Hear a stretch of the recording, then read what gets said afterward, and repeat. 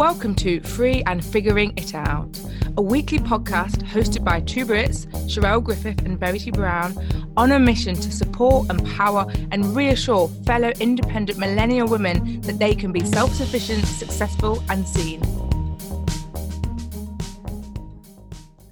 Hello, everyone, and welcome to this very special episode of Free and Figuring It Out. Extremely delighted this week to be joined by a lovely guest, Selina Flavius. She is a London-based senior account exec who created and runs the coaching platform Black Girl Finance. She's also the founder of the Black Girl Finance podcast and the Black Girl Finance Festival. So a conversation with a colleague about investing and financial goals prompted Selina to research how women of colour fare when it comes to their money and finances.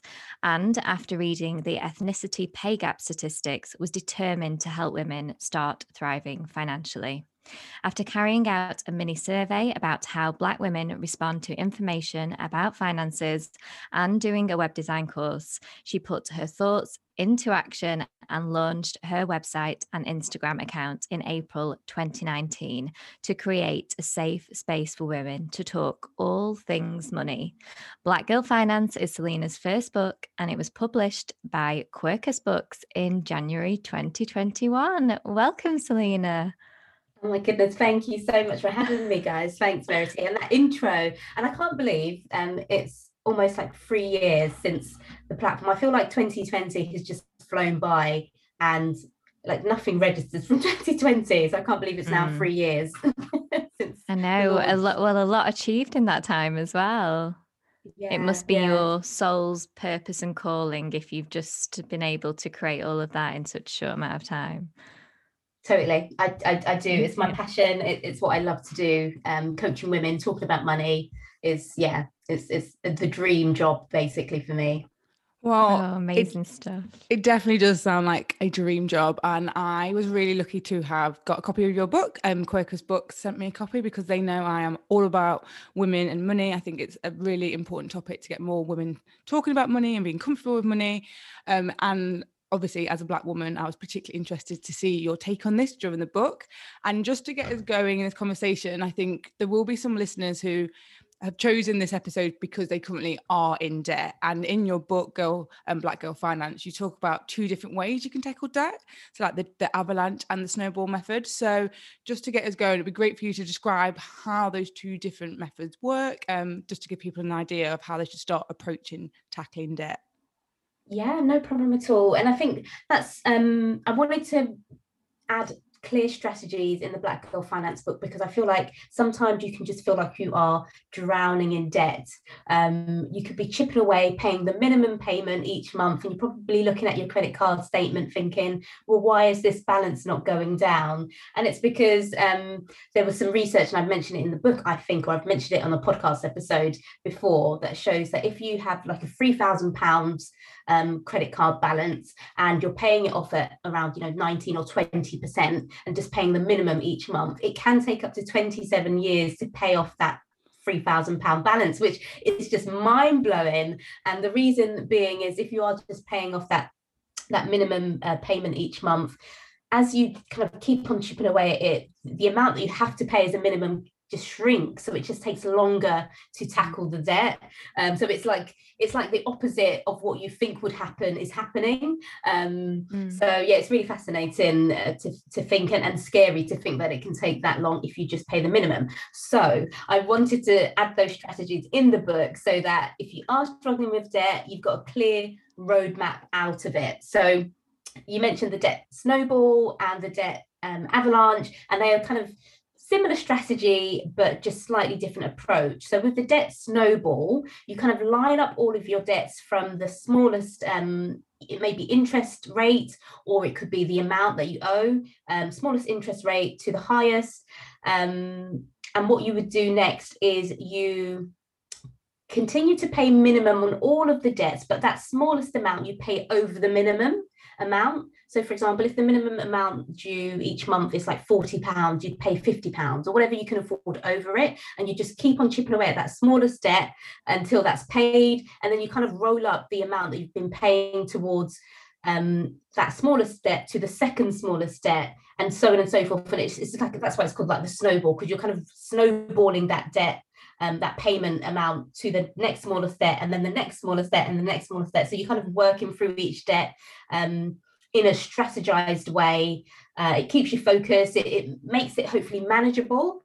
It also means that all of your debts are being repaid. So without a strategy, what we tend to do is kind of focus on maybe the debt that's most urgent and or feels urgent, and urgent because maybe that there's some sort of issue with it. So you might be being chased around it, for example. So the tendency would be, if you get some money from somewhere, or you've worked extra hard, you just throw all of that money onto that debt that's the most urgent. Whereas with a debt snowball strategy, and also debt avalanche strategy, which focuses on the highest interest rate first, or the highest amount of debt first, but it still takes that same process.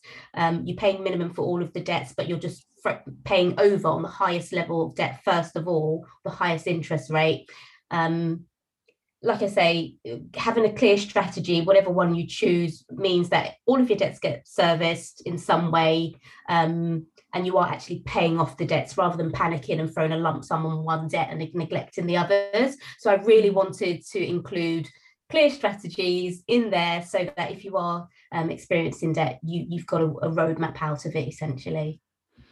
That's really interesting. I'm currently paying off debt, and I'm currently playing with both those strategies to see which kind of works for me. Because is it correct that the snowball is a bit more of a psychological one? Like, you feel like you're getting through things quicker. Yeah, you're getting those quick wins. Yeah, and it feels good. And then I don't know, it sort of spurs you on to continue, like, bringing in that money, working hard, not then spending that debt money on other things. And whereas the avalanche, maybe, does it seem like the most practical, in that you're really looking at the numbers and being like, well, then I'll pay less interest overall if I start chipping away? And absolutely. So it may take a bit longer to get that very first, okay, this card is paid off because it's the highest interest rate, but equally financially it probably makes a lot more sense if you are in the financial position to use that strategy. If it's not going to put too much pressure on everything else that's going on with you, then it makes a lot of financial sense, because you're paying off the one with the highest interest rate first. So, but it takes a little longer to get that dopamine high from achieving that first credit card payoff. Well, I'm going to continue with them and see which works for me. But so as you know, I'm quite open. I have debt, and so this is a really interesting episode for me, as many of our listeners. It feels like when we're in debt, there's a lot of talk around budgeting and sort of stopping spending, which can feel hard if you're someone who's in debt, because you're probably naturally a spender who isn't good at budgeting. So those things can be triggers. We've mentioned it in a few podcasts, but what about income? What about bringing more income in? Like, can you just go a bit into that conversation? We always seem to talk about stifling our spending, but how about maybe possibly bringing more income in?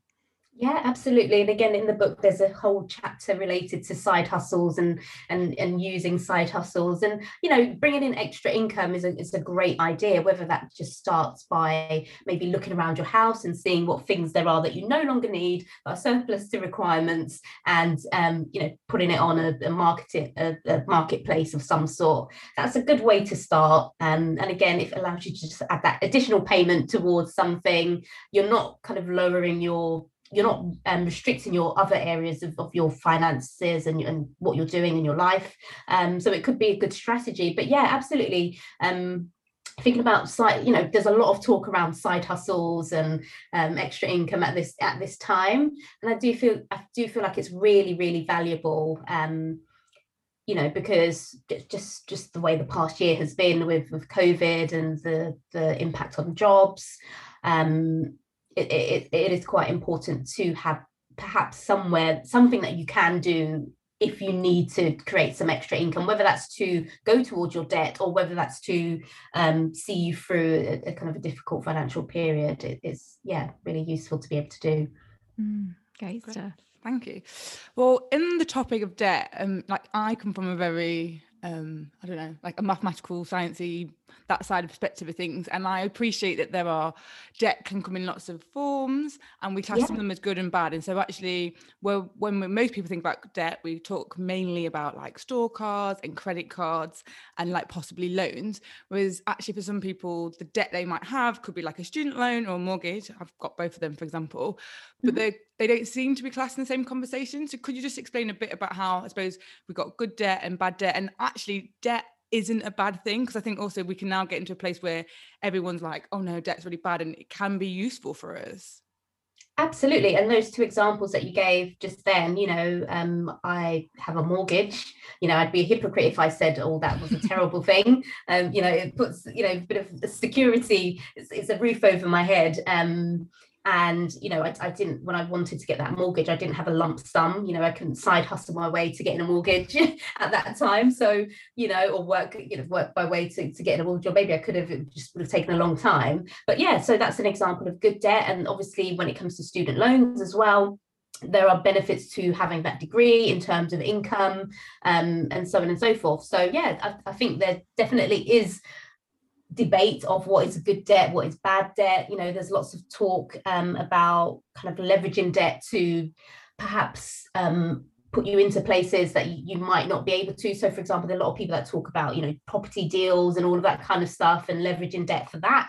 I guess it's very much an individual thing as well, because some people will have we're all different. We all have different levels. We may all have different levels of debt. But if for me it's unaffordable, then it's going to be unaffordable. But if for you it's absolutely fine, it could be the same levels. But everyone is different when it comes to debt, and equally people's personality type when it comes to spending and things like that, again, can be very, very different. So getting into debt because you are kind of a bit of a spendaholic is not necessarily a good thing, but perhaps getting into debt to achieve a goal, to start a business, to do something that's going to reap some sort of reward, whether now in the short term, medium or long term, again, that probably is classed as good debt. So I think there is definitely a debate to have at this time as well, with COVID and everything that we've been through. The FCA they do a life survey, or financial life survey each year, and they did an extra survey at the end of last month to kind of figure out the impact of COVID on people. And they are seeing that a lot of people, particularly from a Black, Asian, minority ethnic background, are more likely to report being overly indebted. So the financial resilience that they have, whereby they may be over indebted and not have that much savings to rely on, and also the instability when it comes to jobs, seeing an increase in people from Black, Asian, minority ethnic backgrounds who are reporting that kind of low levels of financial resilience. So again, like I say, debt may be okay in some instances and some circumstances, but not okay in others. So yeah, I think there's definitely a debate to be had around good debt and bad debt. You mentioned leveraging debt in that discussion then, and I think there'll be some people who have no idea, they're listing what that means. Could you just talk a little bit more about what it means to leverage debt? Yeah, so there's things that people do, particularly, and I hear it a lot when, if I attend any kind of like property investing seminars. So, right off the bat, you might not have, £20,000 or £30,000, however much it is, to be able to kind of, have your deposit to get on the property ladder. But equally, you might still want to be involved in that property investment world. And, there's this thing around, people clubbing together, to perhaps be part of a property deal, for example, people coming together and creating a property, buying into a property of some sort. And yeah, just maybe so leveraging debt might be, I guess, you taking a credit card and putting your hand in to try and get a reward at the end of that whole process. So I just mentioned that just because, there are different ways of thinking about it. And I remember being on a seminar around property and someone really mentioning the fact that, no, actually, you can leverage debt to get some outcome. I'm not suggesting it for everybody, but, there are people having that kind of conversation around leveraging debt. So it's this idea of you would take debt out with a purpose to be investing it somewhere else or using it somewhere else, and you hope that the gains from that are going to outweigh the amount of interest you've got to pay back on the original debt you've taken out, basically. Essentially, yeah. Okay. It's an interesting conversation. As someone like in debt, there is this tendency to feel every debt is bad, and it's trying to rebuild that relationship, isn't it? Because I don't have a mortgage, I have student loans, and so I want to, in however many years, have a mortgage and see it as a good thing, see it as this is a beautiful home that I'm building, and things like that, rather than be scared of it, which I think some people who've been in debt it can feel quite heavy. So it's really interesting what you said there. Yeah, and I think it's really important to remember that debt can be variable. I took out £10,000 to do my master's, and that was literally a month after I finished my master's. Every month I remember £369. I was like, that's what it's got to get paid back. And it was, I graduated at a time after my master's where then I still didn't get a job, and it was scary to have that amount of money, but I did take out that loan hoping that it would help my future potential earnings. So debt, I definitely don't think is always bad. I think it's we do need to think about the purpose for it, and realize that we can have debt isn't a bad word, but you can have bad debt and you can have good debt, basically. Definitely. And I think very to your point of how it makes you feel as well, I think again, thinking about that and being aware of how it makes you feel, and it's super important as well, because there's a lot of shame around debt as well, which doesn't get spoken about, which if you're feeling shame around debt, you might not talk to anyone about it. I mean, I relay that in the book. It's something that I experienced, the fact that I was in debt, didn't speak about it to anybody. And I'm from a big family of sisters. I've got a twin sister, an older sister. Used to live in a house with my older sister, and whilst I was kind of struggling with debt, I didn't speak to her about it at all. So it can feel really lonely. You can feel like you're the only one experiencing that. And I just want to assure people that, number one, you're probably not the only one experiencing anxiety and stress around debt. Number two, I'd encourage people to talk to somebody about it, particularly if it's at a really difficult stage, which sometimes it does happen. Sometimes you need to reach out to creditors, or if you are being, maybe your home is at risk, and if it gets to that stage, you need to speak to somebody. And there are charities such as Citizens Advice Bureau, Money and Pension Service, Step Change, that I definitely encourage you to speak to them. You'll feel better. You'll know your rights as well. They can tell you about your rights. And one of my jobs is to remind people particularly if they are experiencing debt, that it doesn't really matter. Organizations, financial organizations, you're not going to be the first person that they have spoken to who has experienced debt. So it's not going to be a first time conversation for them, number one. Number two, they'll have things in place, some systems in place, whether it's just arranging a repayment plan for you, and so on and so forth. There's things that can be done. And number three is just a reminder that you deserve to be treated with respect and dignity and fairness as well. That's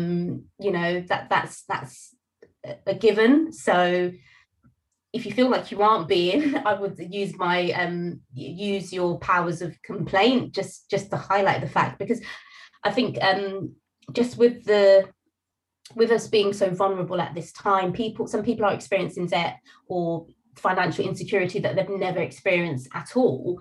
There are things in place. You still need to be treated with dignity, respect, and care, and be given a solution that kind of works for you, works for the organization as well. It's a two-way thing, but definitely encourage people to make that call and still be mindful that even if you have gotten into debt for whatever reason, you still deserve to be treated with dignity and respect. So yeah. I think that's a really important point. And I have just been going through the motions of ringing banks and discussing things. And actually, I will say that I have been treated so much better than I was assuming I would be. Yeah. I've got through to specialist teams who have talked to me with empathy and compassion. not necessarily there's been solutions sorted, but that's when people like Step Change come in, because then you can just talk to them very unbiasedly. And what we'll do is we'll make sure we pop any charities, anyone that can help you with that first conversation in the show notes, because hopefully, what I would recommend as being someone in that position is we need to start talking, and that can be the hardest thing to do.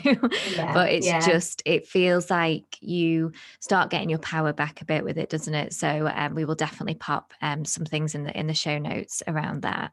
I just want to move into a bit more of your core of what you do, Selena. So when I was researching for this interview, I was looking at the pay gap that exists between Black women and white women. And there was an article in the Metro, and it says that according to the findings of the Race Disparity Audit, 1 in 5 children in Black households live in persistent poverty. And for those who aren't in poverty, systematic inequalities mean that there are limitations on earning and progression potential, which all increases the risk of falling into debt and make it harder to get out of. So I'm imagine that you have explored this a lot within the work that you do. And I just wondered, for any Black women that are listening right now, what advice do you give to them if they're struggling with debt, and if what I've just read out there like really hits a chord with them? Yeah, so again, I think what you said is really, you're absolutely right previously, around talking to these organizations that will be able to tell you your rights. And I think that's super, super important, because I feel like sometimes we can navigate these waters feeling really stressed. Apologies, need to have my notifications. Feeling really stressed about it, feeling really disempowered. So speaking to those organizations that will help you to understand what your rights are, what to expect. Like you said, I feel like it gives you back your power. Even just speaking to me may give you back your power, because anyone that comes to me and has a conversation, I want you to feel empowered. I don't want you to feel like, regardless of the financial situation, you deserve to be treated well. You deserve to know your rights and know what to expect. And equally, it's important to remember what's going on now. I think there's a myth when it comes to getting into debt, and obviously debt can have an impact on credit score and so on and so forth. But it's also to reiterate that kind of rock bottom place is just a one time. It's a temporary place. There's always room to things will get better. I guess that's my point, I should say. Things will get better. If things are really low, the only way you can go is up. So and once you've got something agreed, whatever it is, it could be an IVA, it could be consolidating your debts, or whatever the case may be. But once you've made a decision and have got something in place, you tend to feel better, number one. You tend not to make the same mistakes again, number two. So going forward, you're probably better at handling the money than you maybe previously were. And number three, things will improve. So you will see your credit score improve as well, which has a big impact on, things that you can afford, your affordability for things such as, getting on the property ladder, or, taking out a mobile phone contract, or just the options improve as you get better. The only way is up, basically, from there. So it's just to remind people that as well.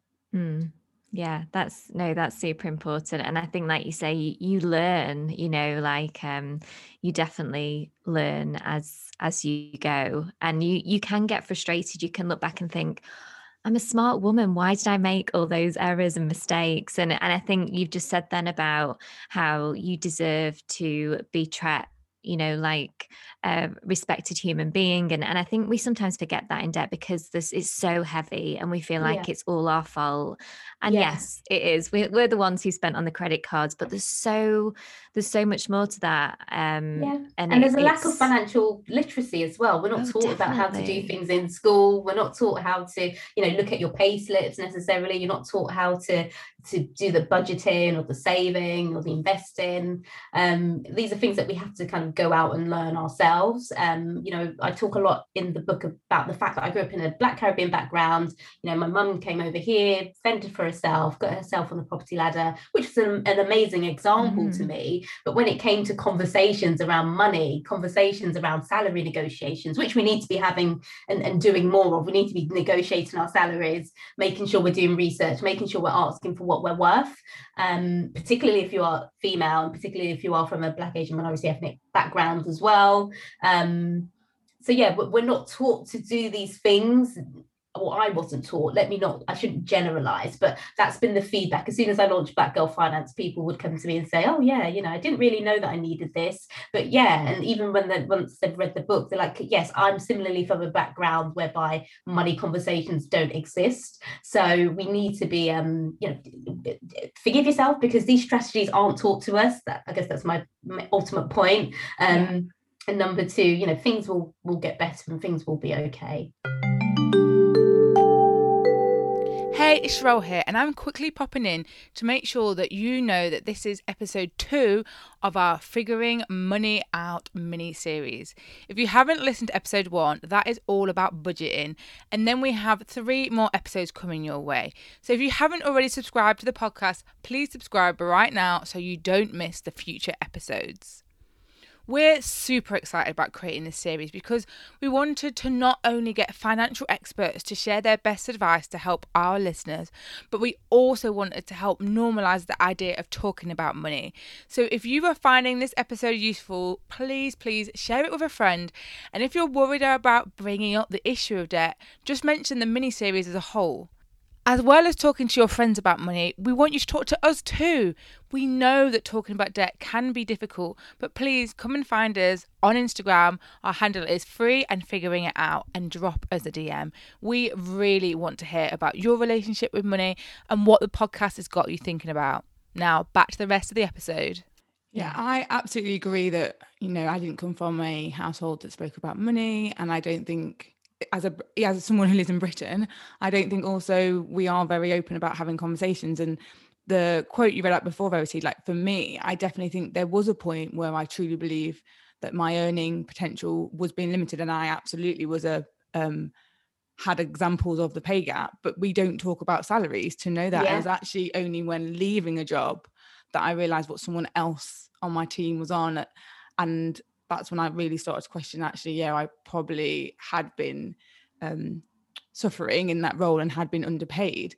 And that if you are stuck in that level, that can be an issue why you are in debt. Like there is proper reasons why, if you are only earning a certain amount. So if you are someone who does feel as if like you are being limited in terms of your earning because you're a woman or because you are Black, Asian, minority ethnic, what advice do you have around trying to actually like ask for a pay rise, or when you move into a new position, making sure you are really earning what you should be earning? I mean, I'm all for this whole earning what you're like your worth, but there's also a difference when it's just actually what is just fair. This is just like everyone should be paid the same amount for the same job.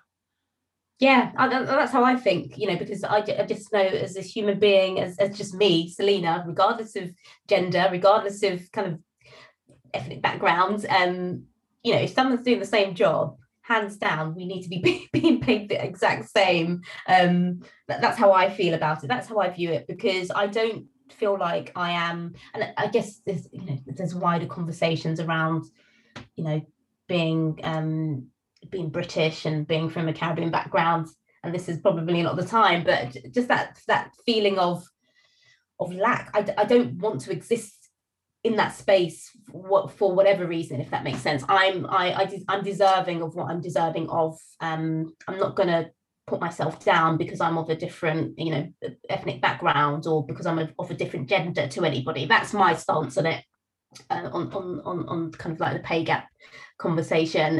In terms of hints and tips, I would say keep a brag file. So if you are in an existing workplace, keep notes. Those times where you have had positive feedback from, your boss, or maybe from potential customers, keep a file of that, record that for yourself, that time where you've gone maybe above and beyond and led a project, and brought in like, you know, £10,000 more per month for the business, or whatever the return is, the ROI is on what you've done and the impact that you've had. Keep a note of that, because, you know, in some organizations you won't have a formal kind of appraisal process, and some maybe it happens once a year, if it does happen at all. So, you know, trying to remember how successful you've been and the great things that you've done over the past year can be quite a task.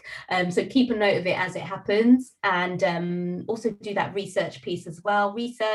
Speak to colleagues, and if you have to speak to colleagues on the down low, you know, in a hush way, do it. You know, have those salary conversations that we unfortunately in the UK and probably globally, you know, sometimes salary conversations, or not having those salary conversations, are written into contracts, and so on and so forth. So be mindful of that. But equally, if you've got any allies within the organization that you can speak to, have those conversations, and just have your backup as to your reasons why essentially you want to have that pay rise, or you deserve that pay rise. I'm really glad you mentioned the fact about people having now in their contracts, though, because actually the last few jobs I had all had clauses around not being able to discuss your salary. And it's interesting because I had got to the point through all the work that I do with Propel Her where I'd really been like, I am fighting every single role I'm going for now.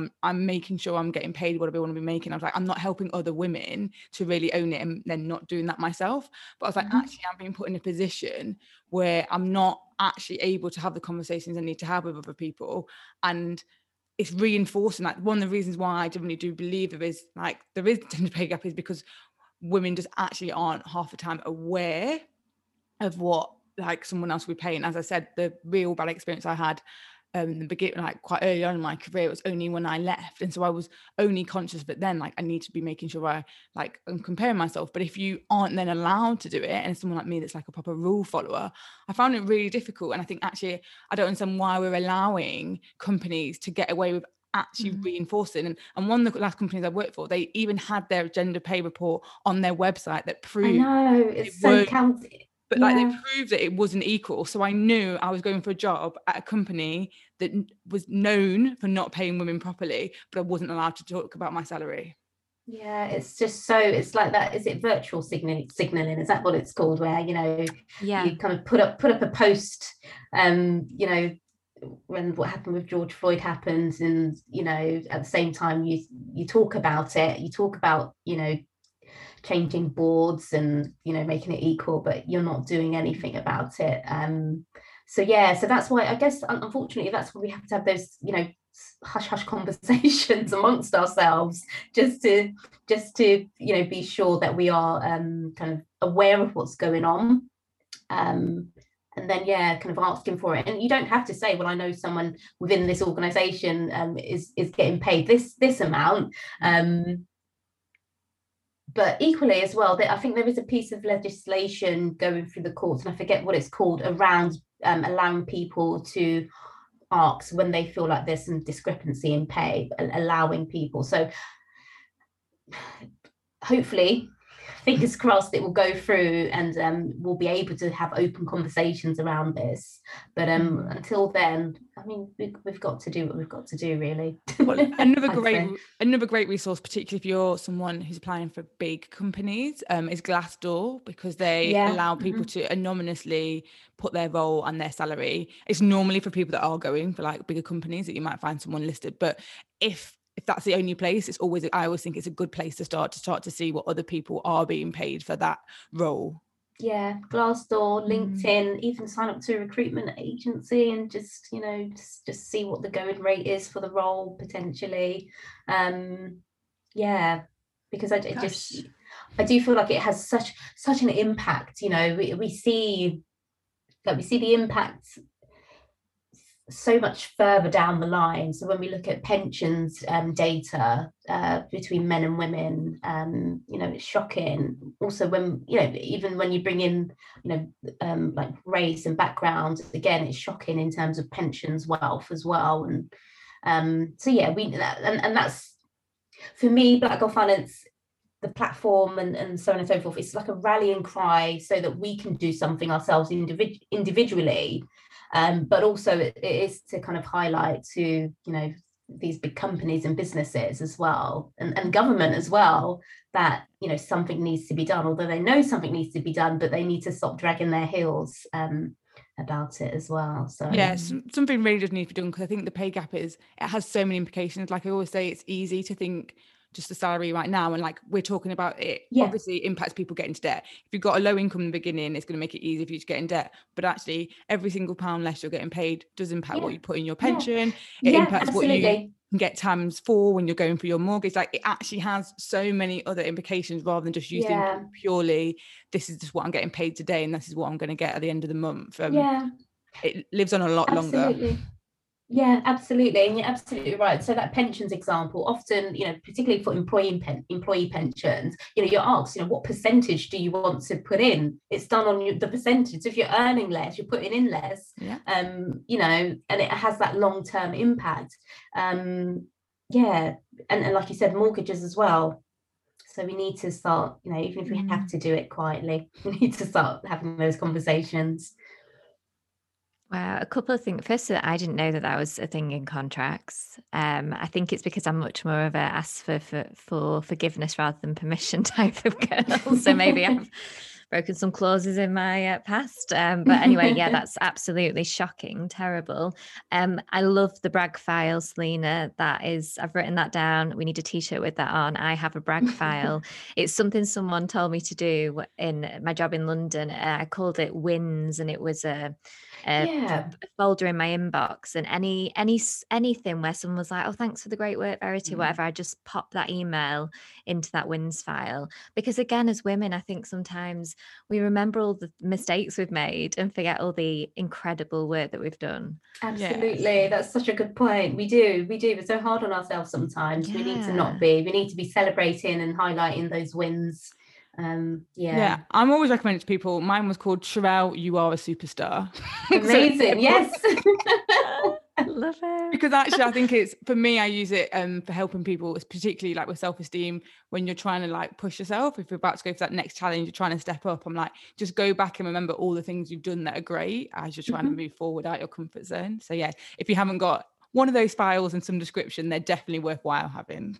It really does. It really motivates you. Like for me, last year when I was, just working on Black Girl Finance and got the book deal and all of that, I've got my diary, things, noting down things that have happened and just highlighting it. So that's something I can look back on and be like, Selena, you did that, and any time that I feel unconfident or not as confident as I should, I can look back and be like, okay, this has happened. And you did that during a pandemic as well. Yeah, exactly, as well.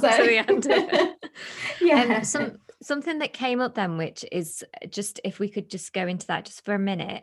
So we've obviously talked about how Black women, 1 in 5 are raised in persistent poverty, and even if they aren't, there's this systematic inequalities. I myself was raised in a working class environment. What I want to ask is, we're all trying to get to places of amazing leadership. So we're trying to get on boards, both as women and as Black women and women from other ethnic minorities. The problem that I found was because I was raised in an environment where money wasn't a thing and it wasn't spoke about. When I then earned a decent amount, when I hit like a 50k salary, I went crazy because I didn't know what to do with it. And that's why I got into debt. So any advice for any women there that are very ambitious, they started off in a challenging situation, but they are really taking hold of their life and getting to amazing positions in companies or with their own businesses. But now they're like, I haven't been taught how to deal with money. Like, what do I do? So any sort of tips around that? It's really interesting that you said this, because I did the WOW Festival. I did a workshop around money mindset, how to reset your money mindset, just a few days ago. And literally what you've just said is just life. Basically, obviously we we work really hard to get to these important places or to earn certain incomes, and we do need to handle that money when we get to these places basically. And that was the first half of the workshop was around setting your own financial benchmarks, and it talks about all of the kind of baggage, and we went through a process of identifying those money messages that we learn when we're very young, whether that's based on I talk a lot about culture, so cultural kind of aspects, but the whole point of that exercise was to get people thinking about what they want to achieve, not what maybe society has set for them or their background has decided they should, the levels that they should have. So that was the first half of the event. And then the second half was around, okay, once you've reached that level that you want, how do you manage your money? And it goes back to good financial literacy, basically, and just, learning and finding out, if there's an area of finances that you're unsure about, being comfortable with, you don't have to necessarily speak to someone about it. Although I'm a big encourager of, having open conversations around money. And one of the first things I used to say to people during coaching was, do you know anyone that's really good at doing something that you want to be really good at? And why not just have a chat with them? Because they may know something that you don't know, or be able to give you some help and advice in that way. But equally, being comfortable with maybe just reading a book about it, or listen to a podcast episode about it like this. We've had quite clear conversations around strategy, around debt, paying down debt. But I do feel like just seeking out the information around those areas that you are maybe struggling with is a good place to start.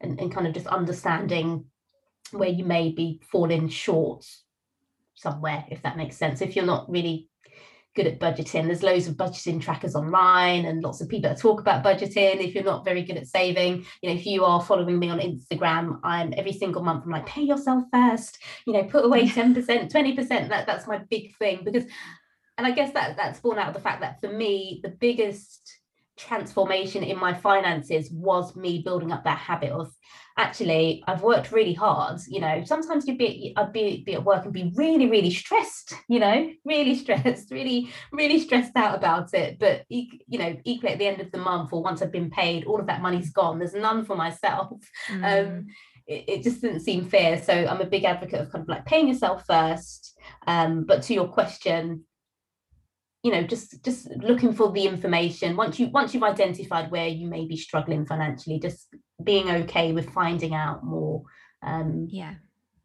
Sort of educating ourselves, and just acknowledging the fact that we did not get that education in childhood, and taking that step to educate ourselves so we can feel empowered by that money that we're so deserving of, them being like, oh my gosh, there's too much money, I need to spend it because I've never had this much money, sort of thing. Or, so okay, really, really great stuff. And I know we've been through some techniques of paying off debt, and we've talked about mindset and things like that. So if anyone's listened to this episode and they're sat there and they're like, right, I'm in debt, what are the first few steps, the small steps that they could take to just start getting some sort of plan of action, some control?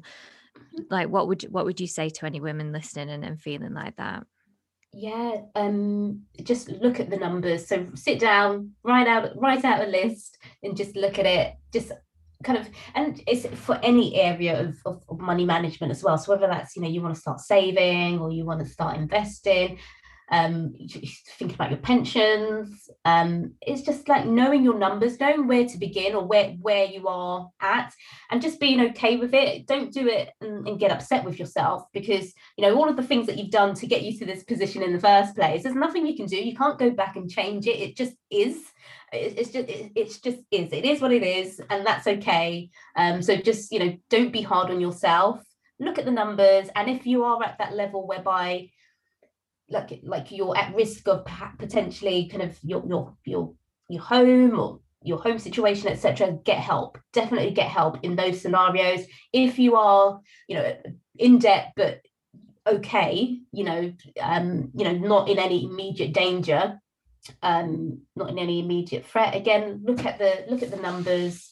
I think budgeting comes into it because it allows you to it highlights some areas where, you know, we live in a time whereby you can easily set up a free trial for something and then it just rolls on monthly, you know, so you can set something up from last year that seemed like the must-have thing at the time, but this year now you might not need it. So it allows you just to see areas whereby you can make some savings. And again, you know, if you can make a saving in a small area, you know, kind of one direct debit, perhaps you can then put that money towards paying off a bit more towards your debt, whatever strategy you choose. And then equally, you know, if there are areas whereby you can raise some extra money, do an extra side hustle, again, that can be focused towards your debt. But I guess knowing your numbers, knowing the actual situation, and sometimes you may look at the numbers and actually realize, actually, although it feels bad because I've got this debt, my financial situation overall is not as bad as it actually is, you know. And that's often what happens in calls as well. Sometimes I'll speak to somebody and, you know, they're feeling really, and I always ask, you know, what level, how do you feel in terms of your finances, you know, what on a scale, how are you feeling? Sometimes they'll say, you know, 2 or 1, and when you actually go through the numbers and go through the figures, you know, I'm like, you shouldn't really be feeling like a 2 or 1 because you're actually okay. So again, that's why it's important to actually just take stock and look at the numbers and just be honest with yourself, be real with yourself, not so that you can beat yourself up and tell yourself how terrible you are, but it's just to know, just to know what's going on, basically. Definitely. Lots of juicy kind of stuff there for women to just sort of sit and think about. And I think, like you said, my hardest thing was looking at the numbers because it's so scary. And I think once you've done that, it's like you've ripped that plaster off and you're like, okay, let's take the next step. And it is like you said about, I think the thing is, the way I used to see it is I need to earn like £3,000 a month more so I can pay off this big chunk. And actually it's all those tiny little things. If we can just start with that, it helps. You know, I had a subscription to a dance lady on YouTube and it was £3 a month, which is nothing, but that £3 a month can go to pay, you know, and it's just trying to chip away, isn't it, I think? So some really, really great advice there. So before we let you go, Selena, we've got some quick fire round questions for you, if that's okay. Yeah, fine. Even though sometimes they're not quite quick fire, but we'll see. So I'll start. What is the definition of free to you? When you say free, is that in the financial sense or the work sense or both? In what Whatever sense comes do you mean? It is okay.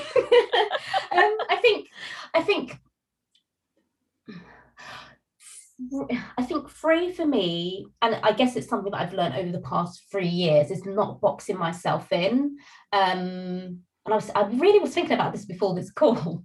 You know, not boxing yourself in, because I think sometimes maybe it's because society can, you know, wants to put us into these neat boxes to help with kind of interacting with us. But I feel like this past 3 years of creating Black Girl Finance, and you know, like I tell myself I'm shy.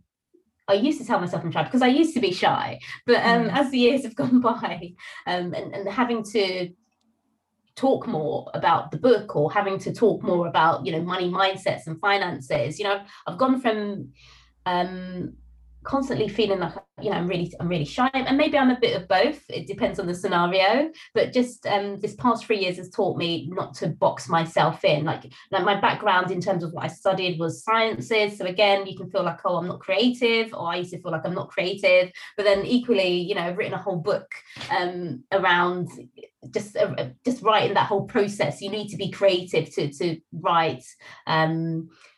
Also, you know, birthing the podcast as well, being able to talk to people, have loads of conversations with them. Again, you know, starting that whole process, there was a bit of anxiety around, okay, how will I sound, and so on and so forth, and perhaps thinking, you know, you're not a podcaster type thing. But so yeah, just freedom to me just means not boxing myself in and not being so rigid in terms of kind of what you tell yourself you can do.